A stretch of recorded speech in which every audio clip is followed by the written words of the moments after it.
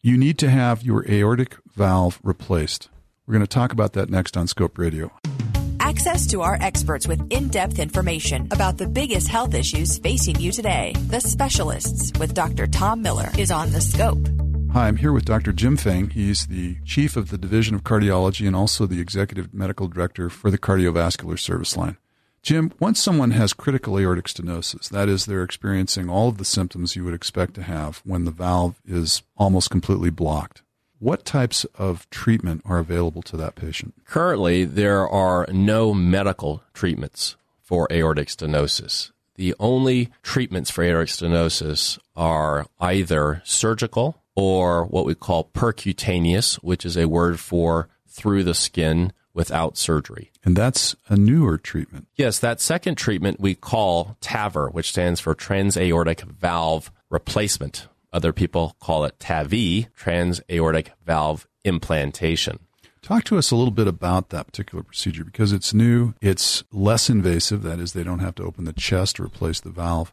It sounds like a revolutionary procedure. TAVR is a game changer. The ability to implant or replace your aortic valve without surgery is a futuristic concept that is here today. The idea that an older patient in their 80s, 90s could undergo this procedure and walk home in a couple of days and go back to their daily lives is a huge change from the days where the patient would be after open heart bypass surgery in the hospital for a week or two and then literally take 6 to 8 weeks to feel like it was worth it. It reminds me of the revolution around endoscopy where they now remove gallbladders with an endoscope and your time in the hospital is much less and your complication rate is very much lower.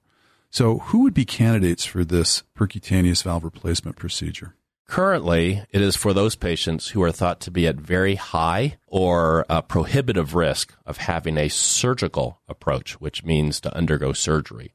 In patients who are frail, have other medical problems in which the surgery would be even difficult to survive, these are the kind of patients that are probably best suited for this technology. Jim, you just told me that this procedure causes or allows a patient to avoid surgery. Now, why wouldn't everybody want this procedure? Well, things are changing. In America, the standard of care for this condition is an operation.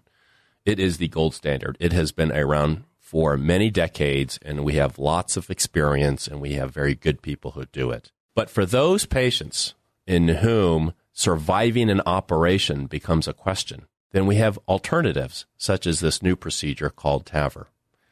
I will tell you, it is tricky. It still remains tricky as to trying to decide who is best suited for this procedure, but this is where coming to a large center and getting an opinion from many different kinds of people, both surgeons and non-surgeons, who try to figure out what the best approach is for a given patient. And for some, it will be an operation, and for some, it will be TAVR, and for some, it will be neither.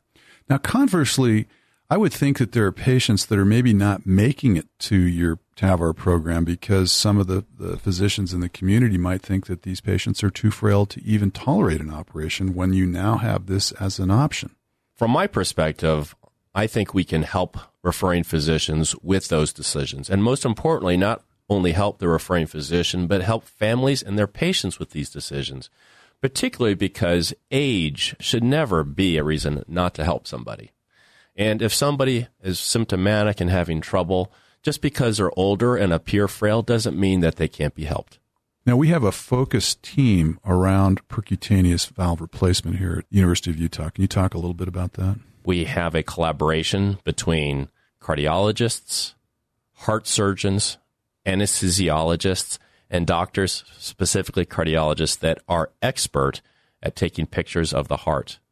Moreover, we've included our geriatricians in this because all of these patients are frail, and frailty and weakness are an important part of aging. And with the collaboration of our geriatricians and their ability to help us assess frailty, we can decide whether or not surgery, TAVR, or maybe just go home is the best option. Have a question about a medical procedure? Want to learn more about a health condition? With over 2,000 interviews with our physicians and specialists, there's a pretty good chance you'll find what you want to know. Check it out at thescoperadio.com.